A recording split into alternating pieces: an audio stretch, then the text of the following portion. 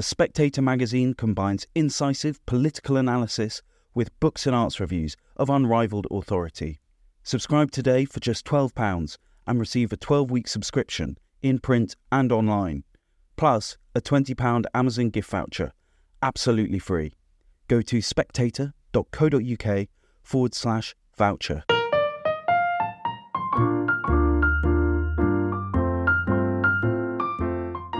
Hello and welcome to the Spectator's Book Club podcast and our special pre-Christmas edition. I'm Sam Leith, literary editor of The Spectator, and my guest this week is Pen Vogler, the food historian whose new book is Stuffed, A History of Good Food and Hard Times in Britain. And it's full of, well, as we'll find out, full of all sorts of Christmassy things, as well as all sorts of good food. Pen, welcome. Now, Stuffed has a kind of double valency in your title, and I want to start by asking you a bit about there's this huge, wide-ranging social, cultural history, but what was it setting out initially to sort of address? So Stuffed is the kind of the good and the bad of our food system. There's the good stuffed, where you've had a nice meal, you're stuffed pleasantly, hopefully, full of food and feeling kind of good about the world, or your larder is stuffed full of food and you feel that you can approach the winter season, with equanimity. And of course, the bad stuffed is the opposite, is when you have no food, no choices, you've run out of road. And really what I was trying to do is think, if we're all kind of aspiring to the good stuffed, and yet so often historically people have ended up being stuffed, literally, because of pandemics or wars or the plague, or because of, the cost of living crisis, all those things that sound really familiar to us today. And really I wanted to figure out how historically people have thought about those kind of inequalities and what responsibility people have taken for it. So what's if you're stuffed because you have no food, you've run out of road, is that your responsibility or a business's responsibility or a government's, or how does that pan out? So that was my kind of starting question. Yes, you talk, I think, about a wobbly three-legged stool, these three things. And your focus is on British food culture and the history of how we have managed food supply and, how we eat and create our food and consume it. How much does that differ from the continents or the wider worlds? Is there something very distinctive about the British food culture? I came to feel there was something very distinctive. I mean, without being remotely an expert in, apart from having gone to France and Italy and Portugal and eaten lovely food, I don't have any expertise over there from kind of other places, but I think there's something very specific about the Anglo-Saxon food culture, and I think the Americans have probably inherited some of it from us, and that it's very hierarchical, it's very class-based, and also it's very industrial. And so the kind of pivot to the heart of my book, in a way, is that moment when we stopped being an agricultural country, when the enclosures, sort of landlords enclosed their land, which meant people didn't have access to grazing for their livestock, and we became an industrial population. And so we are an industrial population, and we've learned to feed ourselves in fairly industrial ways. And I think that's quite resonant in the way that in our current worries about the kind of quality of the food that we're eating. We talk about ultra processed food, and it's food that's made in a factory, not in a farm. And I think that's very dependent on our history. And you trace the roots of that right back to the period of enclosures, which we're talking about kind of 17th and 18th centuries rather than 19th and 20th, aren't we? I think so. I mean, the first Enclosure Act was quite early. It's about, I think it was 1604, possibly 1608, and it was in Radipole in Dorset. But enclosures have been happening on a sort of informal basis for a long time. And then they became much, much more formalised. And we had hundreds of enclosure acts, particularly in the 17th and 18th centuries. And the thing about the enclosures is that it's not that land was owned in common. It's often thought that the land was owned and farmed in common. And that's not quite the case. What really happened is that the landowner, that might have been the church, it might have been a big farmer, landowner, lord or whatever, took sort of just fenced off his land, stopped people using it in common. So he, not always he, in the case of the Duchess of Sutherland in Scotland. She was the worst of the lot, wasn't she? She was probably the worst of the lot. Yeah. Though in Scotland it's called clearances, but it's a very similar process. And can you, I mean, it's a vast question to ask, but, I'm sure you're up to it. Can you give sort of a very brief sketch of effectively how back then enclosure changed the way we produced and consumed food? I mean, what was our food culture like before it? What did our villages look like? And 100 years on, what did things look like? What were we eating? How did it change? Yeah, I think so. Before the enclosures, and it's very, obviously it's incredibly graded depending on who you're talking about, whether you're talking about, an agricultural labourer who probably has an incredibly limited not palate, but incredibly limited kind of menu, or Mrs. Bennet in Pride and Prejudice, who has the sort of all the goodness of a grouse moor and, the local dairy to draw on. But broadly, I think before the enclosures, our palate was kind of broad but rather whole foody. So people would eat the whole of everything. They would eat all the beans and all the kind of, the grain of a bread. And so actually people's diets were probably not unnutritious, lacking in a lot of things, lacking in protein perhaps, but probably, again, depending on what sort of level people are, of kind of income people have, a lot of those kind of micronutrients and kind of broad food groups would have been met by a diet which wasn't probably very exciting, not very varied. And then, of course, as it gets more post-industrial, and also not just industrial, but import. We stopped being self-sufficient around 15 or something. It's hard to tell exactly when. Self-sufficient in grain, for example, and imports just become incredibly important. And of course, the imported stuff that we bring in, apart from tobacco, which is not, I don't talk about because it's not a food group, but things like sugar and tea, spices, then they're often not necessarily terribly good for the diet, particularly in the case of sugar. But we also start importing a lot of meat. And it means that people's diets are much, much wider. And so long as you have kind of tinned food and then frozen food in the early 20th century, the range of food that people had was enormously wider. But the quality of that food was often quite degraded by processing and now recently ultra processing. So I'm interested in the way you've arranged the book as well, because it's not straight chronology at all. You've kind of done it more eccentrically than that. What was the drive behind how you organised it, apart from making it fun and surprising? Yes, I suppose so. I think I was thinking about it in terms of themes, really, because the pivot for me was the enclosures. But I didn't want to write a book just about the enclosures, because what I wanted to do in the first two sections are really kind of broadly before the enclosures and broadly after the enclosures. And I'm not a historian of the enclosures. And what I was really interested in was kind of what happened to those people who kind of lost their livelihood. Did somebody take responsibility for them? Did somebody kind of give them an allotment or a small holding or something so they could feed themselves in a different way? And so it was really that question that I look at in different sort of scenarios. I was very interested about how that question gets played out in different kind of social changes, but also in the war. For example, if you have soldiers fighting abroad, if you have soldiers in the Crimean War, or soldiers in the peninsula, or how did they get fed? Who takes responsibility for them? And I could see that changing across that sort of the 19th century.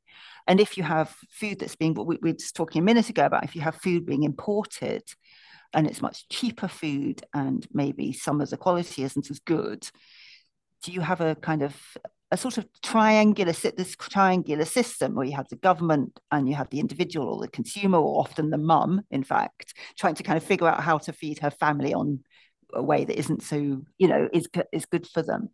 And then you have businesses. And so I was kind of interested in the organization, how organizations kind of arrange the way that we eat. And organizations might be military, or they might be business, or they might be the supermarkets, and where the kind of government feels its role has been historically. And then those points where it's all changes, and they often changes because you have a crisis, and we all feel so close to crises at the moment because of the pandemic, because of the war in Ukraine, and they felt very resonant. So I was sort of broadly seeing these themes and just exploring those kind of central ideas for each of those different themes. So that's resulted in what might be a slightly, like you say, an eccentric kind of pick and mix. Well, someone who's greedy like me, because you start each chapter, you focus on a particular foodstuff, and that's fantastically attractive. I like the way. Now, you actually mentioned the wars, and they're a very good instance, because you say, how did we plead in the Peninsular War? How did we plead in the Crimean War? If I understand you rightly, the answer is not too badly in the Peninsular War and barely at all in the Crimean War.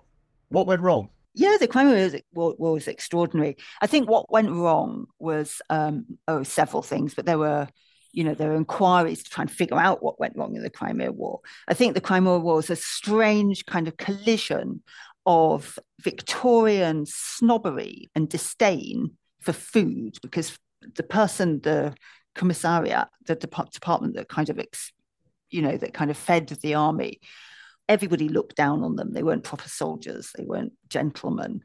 And that kind of disdain infected, particularly in the Crimean War. You didn't have the genius of the Duke of Wellington, who, in spite of his disdain and his kind of magnificent snobbery, knew that you had to feed your soldiers.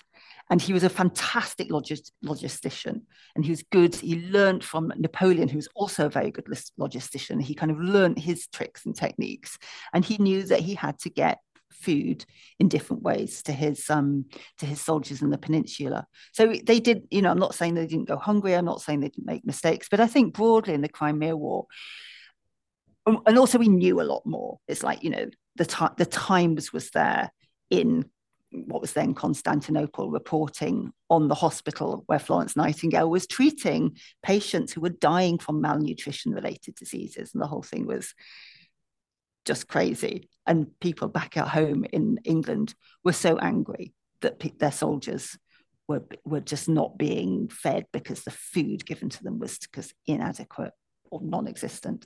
Now, the Crimean War also saw the emergence of a couple of the heroes of your book. I mean, one of them, which I hadn't known, is that Mary Seacole, as well as a nurse, was pretty good on the old chefing front as well. And the other one is Alexis Soyer, or however we now pronounce him. Tell us about Soyer, because he pops in and out of your book, and he's always doing, riding to the rescue in this fabulous way. He's a complete fabulous person. It's so interesting that neither you or I know how to pronounce him, even though I've read so much about him and even written about him. And I suspect that's because we don't actually pay him very much attention anymore, because he was a cook. He was a French cook. And like Mary Seacole, who's also really interesting. So we think of Mary Seacole as a nurse, and that's why we're interested in her, even though slightly belatedly. But actually, the thing that she recognized, that a lot of the value that she took to the soldiers in the Crimea, was looking after them with good, nourishing and sort of healthy food. And she put a huge premium on the importance of that.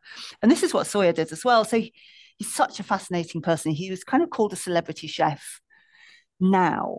And I slightly balk at that term, because I don't think Nightingale is a celebrity nurse, for example. I think what he does goes beyond celebrity. He took himself off to Dublin in the Great Famine in Ireland to try and show people how to kind of create, to feed people on sort of cheap soup. He took himself also to Constantinople and the hospital in Scutari to help feed these poor patients in the hospitals, because they had this ridiculous kind of system and these smoky kitchens and dirty saucepans, and nobody knew how to cook and nobody knew anything about nutrition. And he came and he just kind of, it's extraordinary that, you have a military with military operations and a chaotic system, and this incredibly flamboyant French chef who kind of wore sort of red and yellow and swirly cloaks and everything, very kind of self-promoting and very flamboyant. He's the person who comes in and really brings military discipline to that kitchen and shows that the men cooks, as he calls them, how to cook meat, for example, so that it's not raw in the middle and tough on the outside, and how to keep the stock because it's nutritious. Don't throw it away, or don't make tea from it because your tea will taste disgusting. Might taste disgusting, but I find quite nice. Also, having that kind of sense of the military discipline. I mean, the idea of food as something that can be systematically produced. I mean, another of the kind of passing characters you mentioned is Escoffier, who kind of tailorizes the kitchens of I guess it was the Ritz, wasn't it? He did. He worked with Cesar Ritz. Yes, yes. And there's this sort of idea that rather than being something that people do in a kind of really handed down from generation to generation orally, you can make cooking a systematic thing. It can be made faster if you specialize, and recipes can be written down and passed on. When did all that happen? Well, I mean, he's interesting because he's at the end. He's the turn of that century. So he himself was a prisoner of war in the Franco-Prussian War, and that's where he learned to kind of cook to look after, his kind of military superiors, I guess.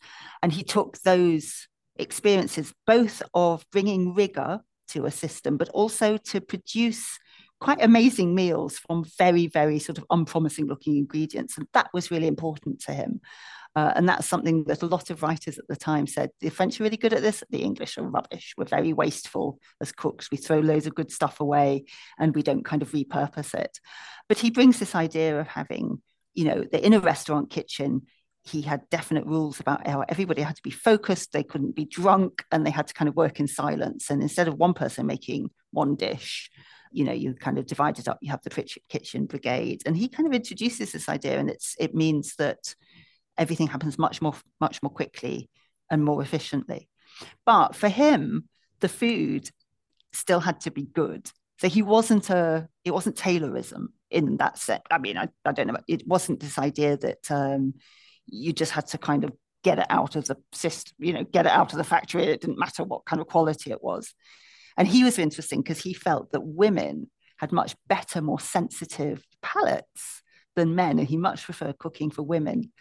So he does things like, Pêche Melba for kind of Dame Nellie Melba, and, sort of fruity dishes for Sarah Bernhardt, the actress, and that sort of thing. There's this idea, but chapter on strawberries comes in, that strawberries are a feminine thing, that eating fruit is somehow a bit girly. Eating fruit is so funny, isn't it? Yeah, I found this fantastic post on Reddit. So this young man says, I like strawberries. My dad says that's girly. But why? Is eating strawberries girly? And loads of people email him back, and some of them, on Reddit, and some say, yeah, actually eating strawberries is really girly. You should be ashamed of yourself. And some of them go, no, that's completely ridiculous. Of course it's not girly. Eat what you want. And so I get for asking the internet anything. Yeah, exactly. But there is a sense that, I mean, lots of academics do sort of research on, do women eat fruit, do men eat fruit? And on the whole, in Britain, they find that women eat more fruit than men, and nobody really knows why. Well, I mean, that hints at something that's a larger theme of the book, which is the extent to which what we eat is kind of acculturated, and that there's, a whole set of ideas about identity that surround them.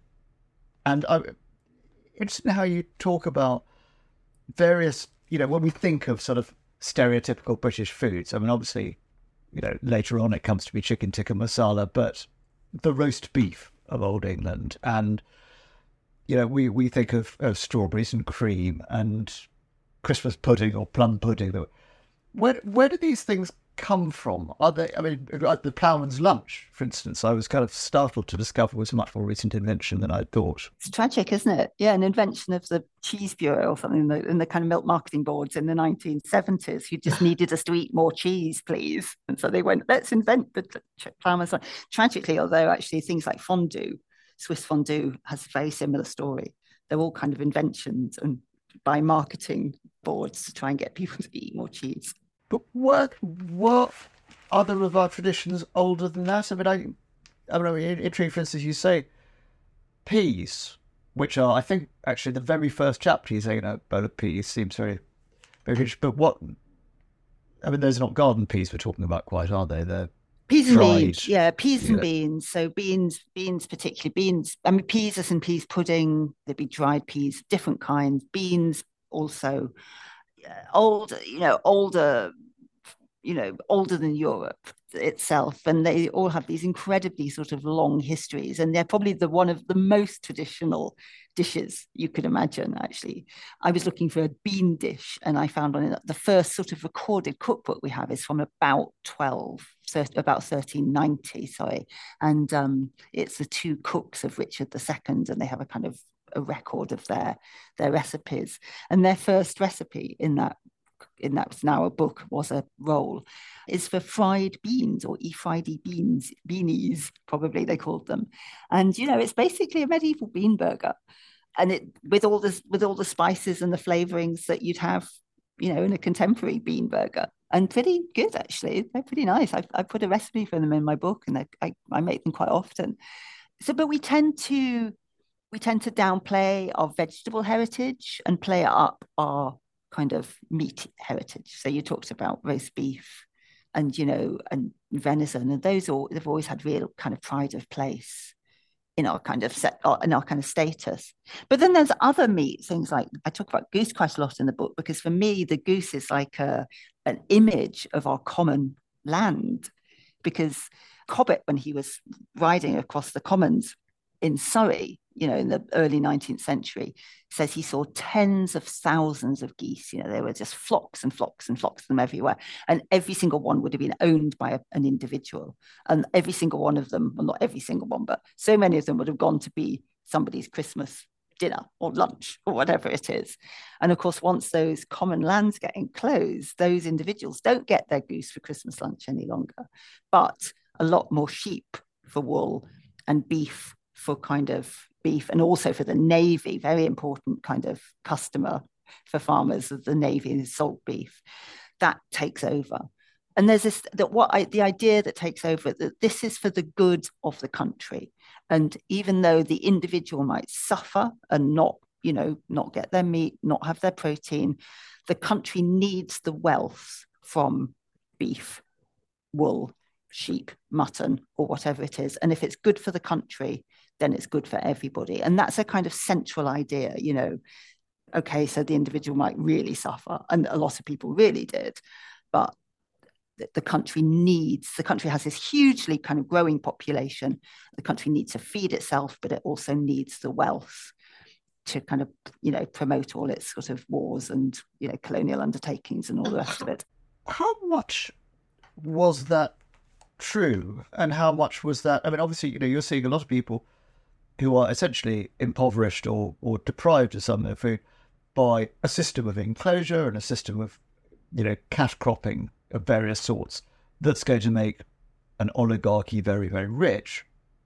How true was the argument that actually did benefit the country? I mean, I suppose in the sense that we go abroad and our imperial properties start to send us back some really good stuff, and in the sense that the economy starts to churn happily. There was some truth in it, wasn't there? Or was it just a con? Oh, I don't think it was a con at all. I mean, it was essential for us to become an industrialized, the enclosures were essential for us to become an industrialized power. You needed to have people to go to the cities to work in industries, and, and it's those people who can't kind of live on the land who go and do that. And also, I think key in all this period, in particular in the 19th century, but also at the end of the 18th century, is an incredibly fast population explosion. And it's rather like us worrying about immigrants now, but do you know what I mean? That our island is not big enough to support the amount of people coming into it. But in a century and a half or 2 centuries ago, that was all internal. And there was this real worry that we were not wealthy enough or big enough, we didn't have enough farmland to support the number of people who were surviving into adulthood. And, these kind of cities were getting huge, getting enormous.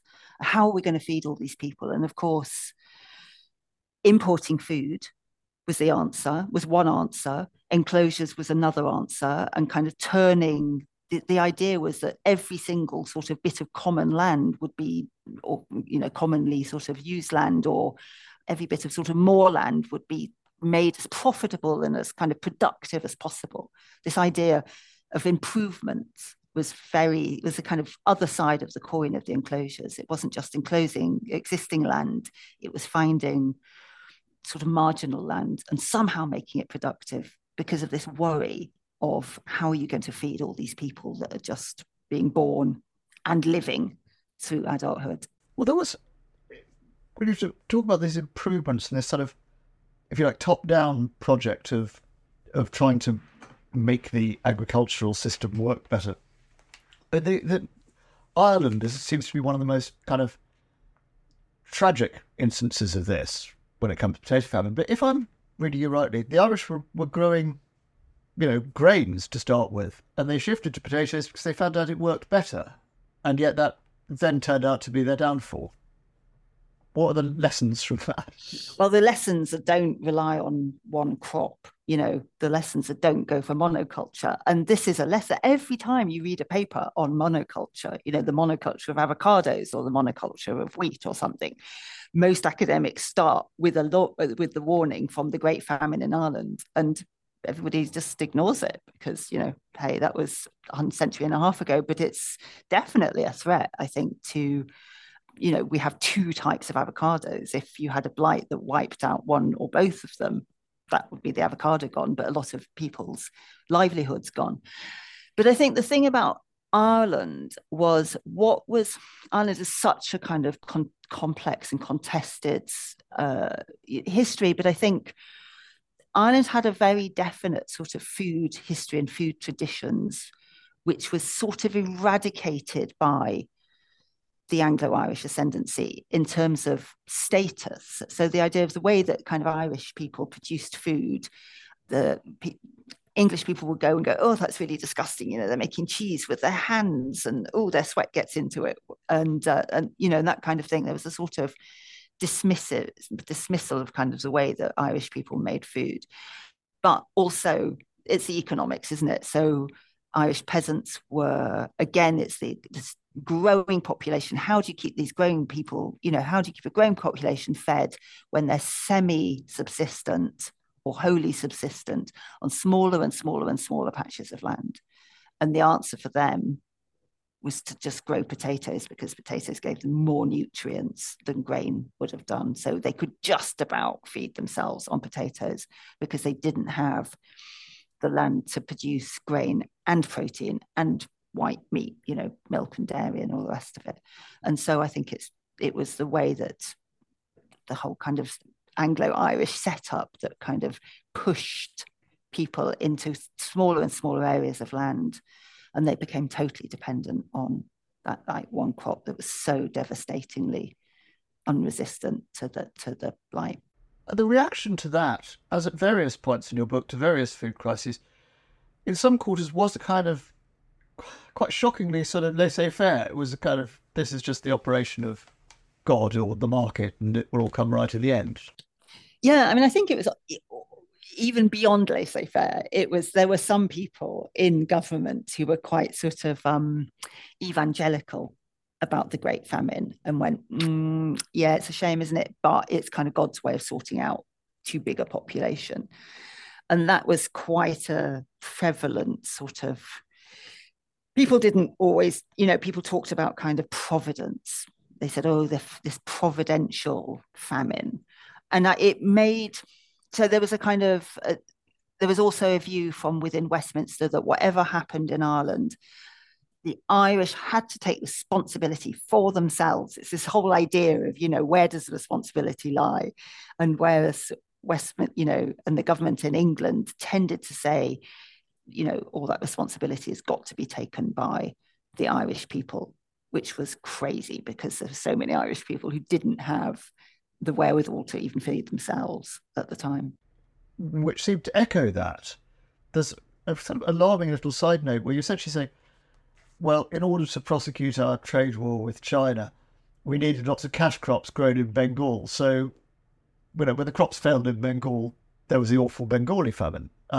One of many that, yeah. I mean, Bengal was constantly subjected to famines, exactly because we needed tea or crops grown so that we could give something to, trade with, or opium, of course. We've been quite kind of dirigiste until it all goes wrong, and then we're like, oh well, it's just the operations of fate.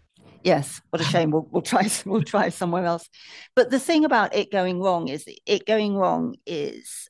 the devastating but sometimes essential thing, and that it's the thing that makes governments actually occasionally kind of sit up and kind of notice. So, for example, you have in the Second Boer War, there was a big scandalous report that young men trying to being recruited for the army, if they'd been state educated, they were 5 inches shorter than their privately educated counterparts, and they had rickets and they had dental caries and they were just in really bad health, and the recruiting sergeants just turned most of them away. And this was made into a report that became an absolute scandal. But as a result of that, people started thinking, actually, maybe we should feed our young people, maybe we should feed kids, maybe we should feed our young men. And so school dinners, the sort of legal version, the official legal local authority version of school dinners, grows out of that, because which hitherto had been illegal because of the Poor Law Amendment Act. Yes, the fact they were actually actively illegal is extraordinary. Not illegal to kind of give, not through charity, but for local authorities to pay for kids. Charity could only be given in the workhouse to indigent families. And so out of that kind of the crisis of the Boer War, you get some advance and some kind of acknowledgement by the government that they got to kind of intervene and do something. Because in fact, having an ill-fed population turns out to be very bad for national security. That's one of several instances in which this seems to butt up right against the present day. I mean, this question of free school meals, and you describe the origins of the division in the Victorian era between the deserving and the undeserving poor, which still seems to be with us. I think of 50p Lee and so on. I mean, are we just going around the hamster wheel and seeing the same thing coming again, or is there something different in kind what we've got now? I think one of the things that's different, there's 2 answers to that. One is that we have so much food around us at the moment, and it's not as if there's a shortage. There occasionally are, shortages of kind of tomatoes or peppers or something in the supermarkets, but in theory there's enough food to go round, and so our kind of equality of distribution is obviously, and so that's kind of thing number one. And I suppose thing number 2 is that the quality of our food is probably not up to scratch anymore, and we've kind of been here before.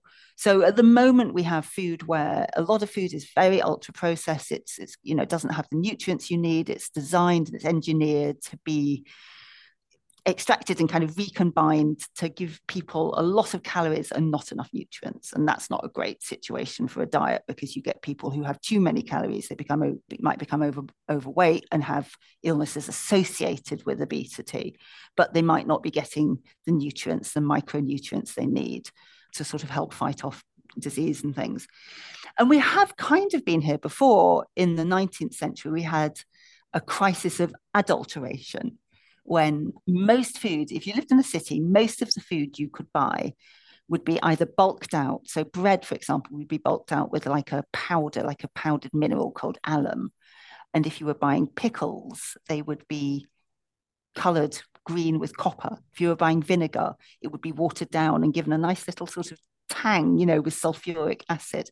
Nearly everything. Coffee was often tiny bit coffee, mostly chicory. Tea would be sort of slow leaves because they dry up nice and black.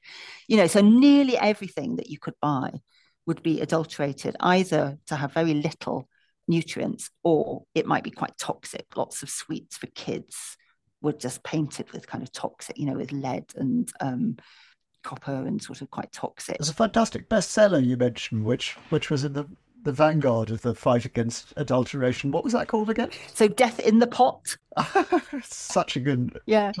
Again, a German, we talked about Alexis Soyer, who is French. This is a German chemist, comes along and says, this is crazy. You Brits are absolutely crazy. Why are you putting up with all this stuff? It's adulterated, it's toxic. And he came up with all these little experiments to kind of show whether something kind of added to it.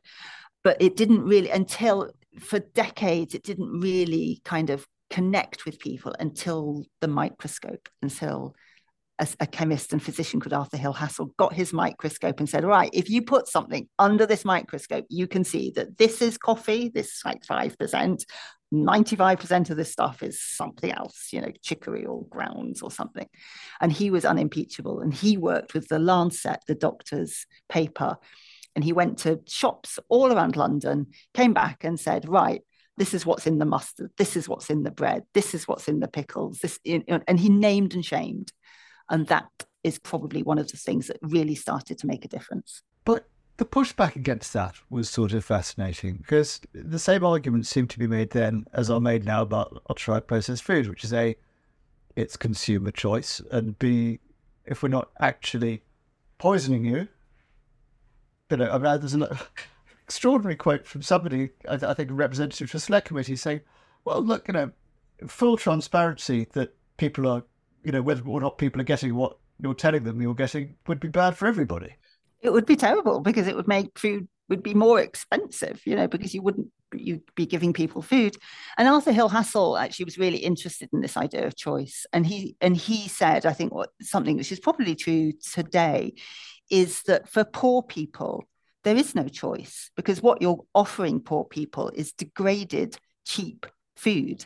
You're not offering them cheap, good food. It's not like they have a choice between cheap, good food and cheap, bad food, that you're just giving them degraded food. And he said that takes away this idea that you have completely free choice. And the idea of completely free choice was very attractive to a kind of laissez-faire government. And at the time, the government said, people, there's the press. The press is free. Anybody can publish anything they like in the press. And then there's competition. And those two things will just drive a kind of perfect market. And of course, they didn't in the 19th century. And the equivalent today, I would say that we have the press, but also we have labeling. But labeling, it's not as if you understand what's on your label, because it's not perfect information, because we don't know what most of this stuff is and what most of this stuff does. And of course, the competition actually makes it worse. I think a lot of the head of Tesco, head of quite a lot of other supermarkets, say that the competition is driving standards down, and that what you need is government intervention to bring standards up so we have a level playing field. Are you sympathetic to that position, or do you think, because I know there has been, again, quite a lot of sort of challenge to the idea that you can group, ultra-processed foods together, because all these additives and processes are they're different chemicals and different processes. I mean, is there an argument that some of that's a witch hunt, that some of it's sort of conflating a whole lot of things? I think I'm actually surprisingly sympathetic to businesses who feel that they are as caught in the vice as everybody else, caught in the kind of vice of expectation and the vice of a kind of market that's kind of driving, and so they feel like if they're going to give people cheap food, all they can do is give them cheap ultra-processed food. That argument about, is it all equally as bad as each other? Is it equally as kind of bad as each other? A few processes is as bad as ultra-processed food. It's really interesting, isn't it? Because I'm a home cook. And for me, looking at a label, I don't find it terribly difficult to figure out what looks like something I would want to eat, and something that is more or less something I would make myself. Add one or two processes and one or two kind of preservatives or something.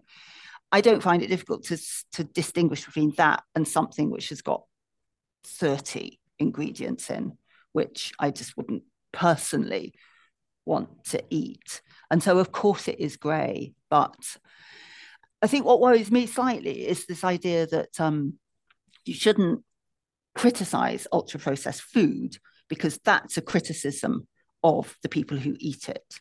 And I don't accept that argument, because I think the problem is when people don't have the agency, they don't have the education, or they don't have the income, or they live in food deserts. And that whole kind of system of food is the problem. And yes, I agree that nobody should be shamed because they can't afford to buy something better. I totally agree with that.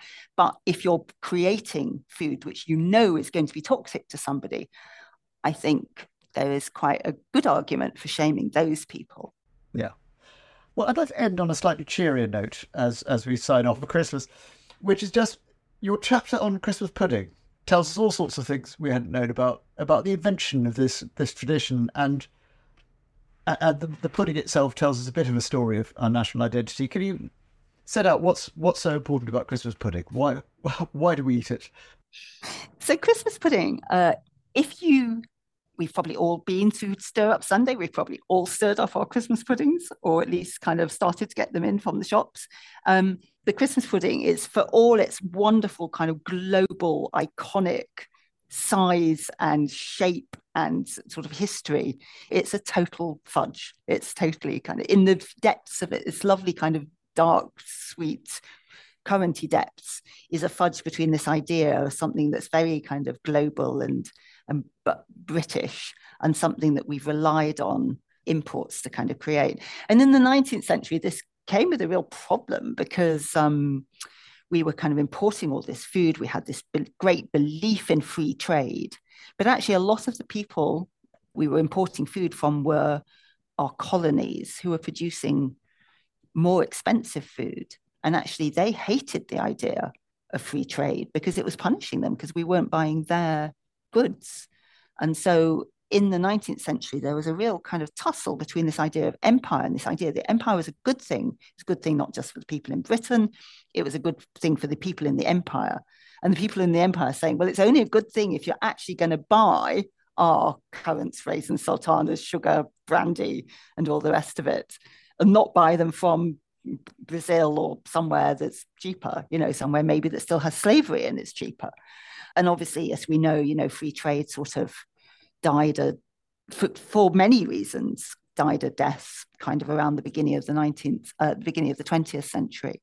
But I found that the Christmas pudding was such a wonderful kind of contrast because it's such a kind of icon. The shape of it is a globe, and yet it's a British thing. And people, the idea was that we're going back to Alexis Soyer, and Mary Seacole has this fantastic quote. She says she couldn't believe the amount of faff and preparation, ordering currants to be sent from home. And everybody in the middle of a war in the Crimea is dead set on making their Christmas pudding because it's such an image of kind of Britain and Britishness. And yet almost none of the ingredients come from there. But there's also extraordinary free sort of haggling seems to go on at some point when the Christmas pudding becomes a kind of advertising showcase for the fruits of empire. Tell me the story because you'll remember it. Yeah, so empire is kind of beginning to fall apart, for these reasons, because of free trade. Empire and trade with empire is beginning to kind of fall apart. And so instead of, but the idea of introducing tariffs is a political trap, for whatever government is in charge, because nobody wants tariffs because it's going to make food more expensive, right? So instead they come up with this thing called the Empire Marketing Board.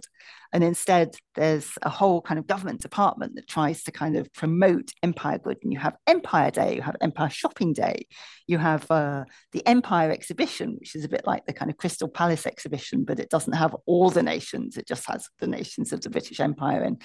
And there's and little films were made about sort of showing all the kind of goods that come in from the empire and what happy family we all kind of are. And as a result, and the kind of centerpiece of this empire marketing was the creation of a Christmas pudding. And they do a little film, and the king gives his recipe. It says, yes, you may use my Monsieur Sedard, my chef, you can use his recipe. And they do a little film, and there's every single ingredient from different parts of the empire all kind of involved. And you have a little recipe card, and people can send off for their recipe card and know that you're getting currants and sultanas and raisins from the right place. The Canadians get really pissed off at one point though, don't they? Yes, I think there was lots of horse trading because this the first time that it kind of gets done, the first year, there's nothing from Cyprus, for example. Cyprus, sorry, it's Cyprus, not Canada. And the I think he's I think he must be the cultural attaché from Cyprus, or anyway. Sort of makes it, rings the Empire Marketing Board and says you must serve it with Cypriot brandy sauce, when you're making it tomorrow, because otherwise we'll be really angry. So there's lots of kind of horse trading about kind of whose ingredients. And the Australians are very worried. They're very worried that because Britain is such a massive market for their kind of dried fruit and everything. And then these wretched Californian sun-made raisins start appearing on the scene. And the Australians kind of want to protect their fantastic market in Britain from the from these upstarts in California. Well, thank goodness it's all better now. Anyway, Pen Vogler, thank you very much indeed for your time. Nice to talk to you, Sam.